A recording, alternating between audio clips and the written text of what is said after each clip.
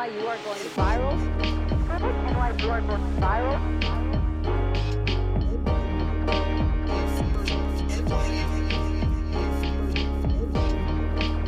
NYU are going viral.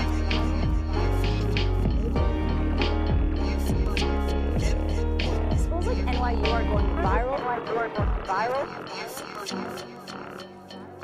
Welcome to NYU's Hall of Fame, a podcast about distinguished students at New York University.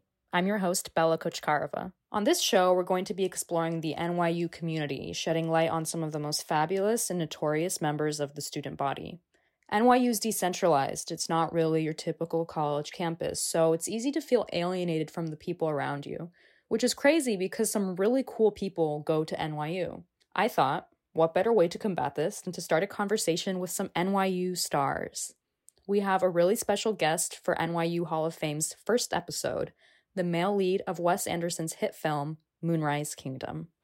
My name is Jared Gilman. I am, I guess I'm technically still a junior, and I'm studying film and TV. Awesome. And what's your claim to fame? What are you most notorious for? I was in a movie when I was 12, Moonrise Kingdom, directed by Wes Anderson. I played Sam Shakesky. Are your foster parents still mad at you for getting in trouble so much? I don't think so. We're starting to get to know each other better. I feel we're in a real family now. Not like yours, but similar to one. I always wish I was an orphan. Most of my favorite characters are. I think your lives are more special. I love you, but you don't know what you're talking about. I love you too. I had I guess you could say, a leading role in it. Except it was like, a movie with lots of way more famous people in it. And so that was an experience for sure. Like I've done other films, but nothing, I guess, is significant as like Moonrise. But yeah, so grew up acting, but also still attending school. Always talking about movies and stuff in school, and I was also the member and then eventually leader of my high school's film club. That was very super popular. Not at all. Is that sarcasm? Yeah. Yeah. So when I had led it, it was like half the time people would show up. I remember one week I wanted to watch Solaris, or it was like another one, Picnic at Hanging Rock. It didn't pan out very well. But yeah, so I did that, and then I ended up going to NYU for film. Also, I was stalking your Twitter, and you tweeted something about like New Jersey and like voting on weed. Oh yeah, where that's it's up for Phil Murphy wants to legalize it, but I guess we got to vote. And so I already voted yes. Okay, that was my next question. Not to be too invasive, sure. But what's your favorite way to smoke? To get high? Yeah. Well, right now, I'm using a gravity bong. It's a Glebe. That rules. Kind of progressed there. If I had a rank, I would say bud over vape. I will say though, I do enjoy edibles. It's just that I don't get them very frequently.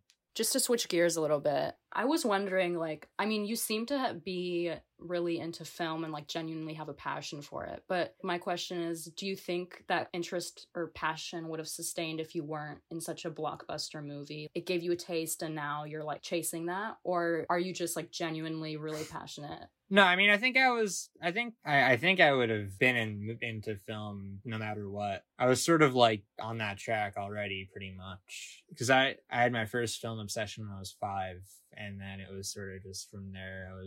I sort of had the sort of keen interest, I guess. What obsession was that when you were 5? The 2003 Eddie Murphy Haunted Mansion movie.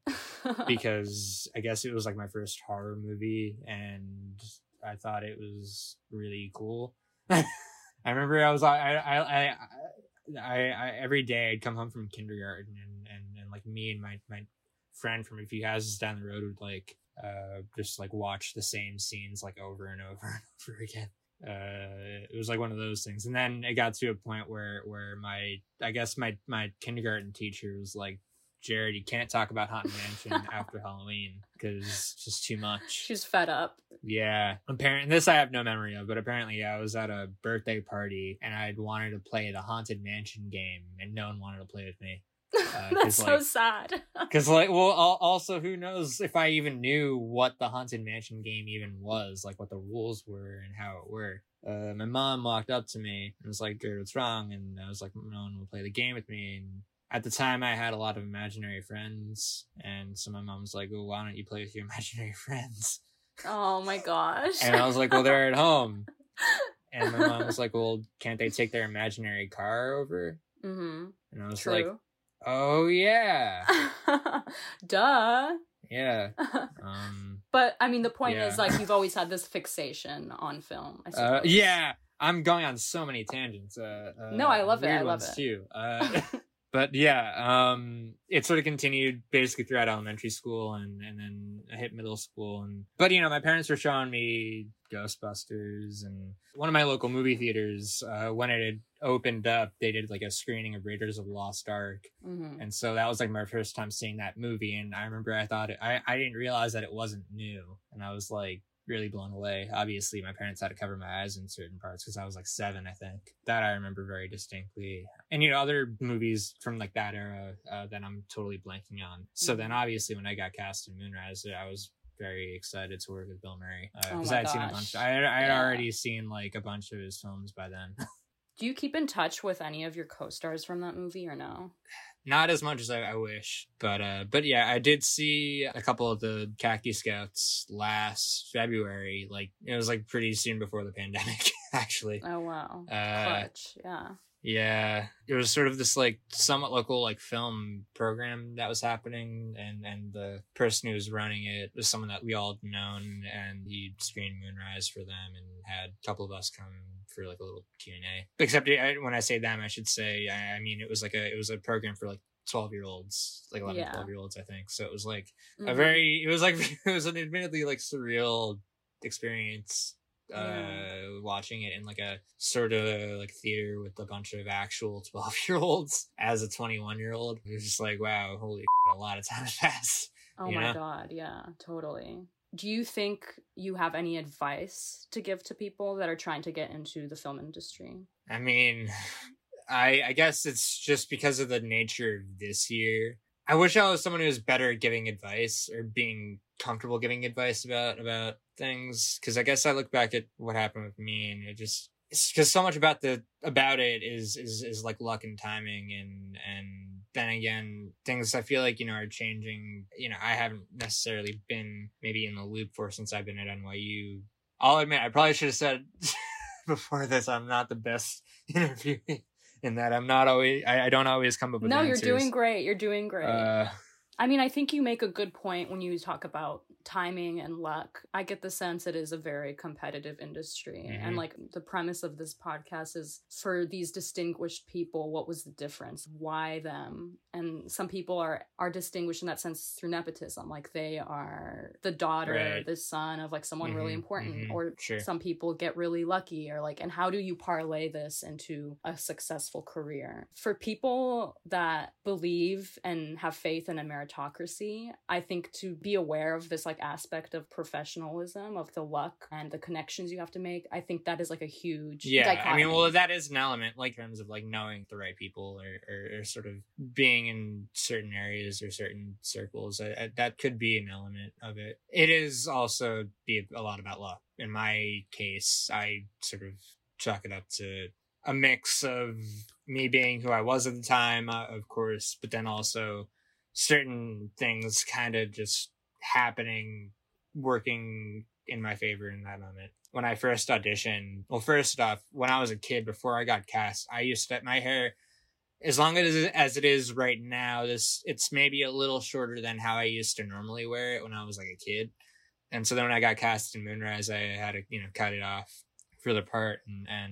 But then not only did I have the hair, I also used to wear like sports goggles instead of normal glasses, even though, like I said, I'm not a sports person. I think my reasoning literally was because from playing golf I'm addressing the ball and looking down, I don't want to constantly be pushing my glasses up. Even though it's not really something that happens if you're wearing the right glasses, so I'm not really sure about that line of reasoning. But anyway, but when I started auditioning, I did get a backup pair that were like rimless on the bottom, so like the very least the casting director could see my face. And it just so happened that when I'd gone to do the Moonrise audition, my mom and I were like rushing, I guess, because maybe we got stuck in traffic or whatever on our way into the city. Yeah, we and we ended up leaving my auditioning glasses in the car. We didn't realize it until we had already made it into the waiting room, and I only had 5 minutes to till I was being called. And then not only that, it was a cold read audition, so I was only then just seeing the script, the sides, the scene for the first time. Sat down with the scene, started reading it, and then we realized that we left the right glasses 5 minutes away in the car. Yeah. I'm gonna go in with these, whatever. And so then it wasn't until like a year later when the film had come out and we were doing press interviews and stuff, and my mom was watching an interview that Wes was doing, and he had mentioned that the glasses stuck out to him when I first auditioned. Yeah. Everything happens for a reason. So yeah, I'm not saying that like if I had worn the right glasses, I wouldn't have gotten the part, because he was citing like other things, but he did mention glasses as like a big part, I guess, or something like really stuck out to him.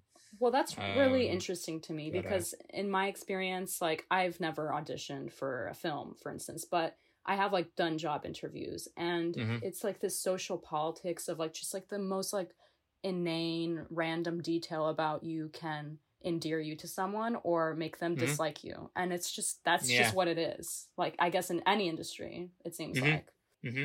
Yeah, and I will say too, it was he emphasized that it was like the interview portion where I was talking about going to middle school and being excited, I guess, to make friends and stuff. I don't remember exactly what I said, but like I do remember Wes saying that was something that like stuck out to him. Again, I look back on what happened with me, and I think it was luck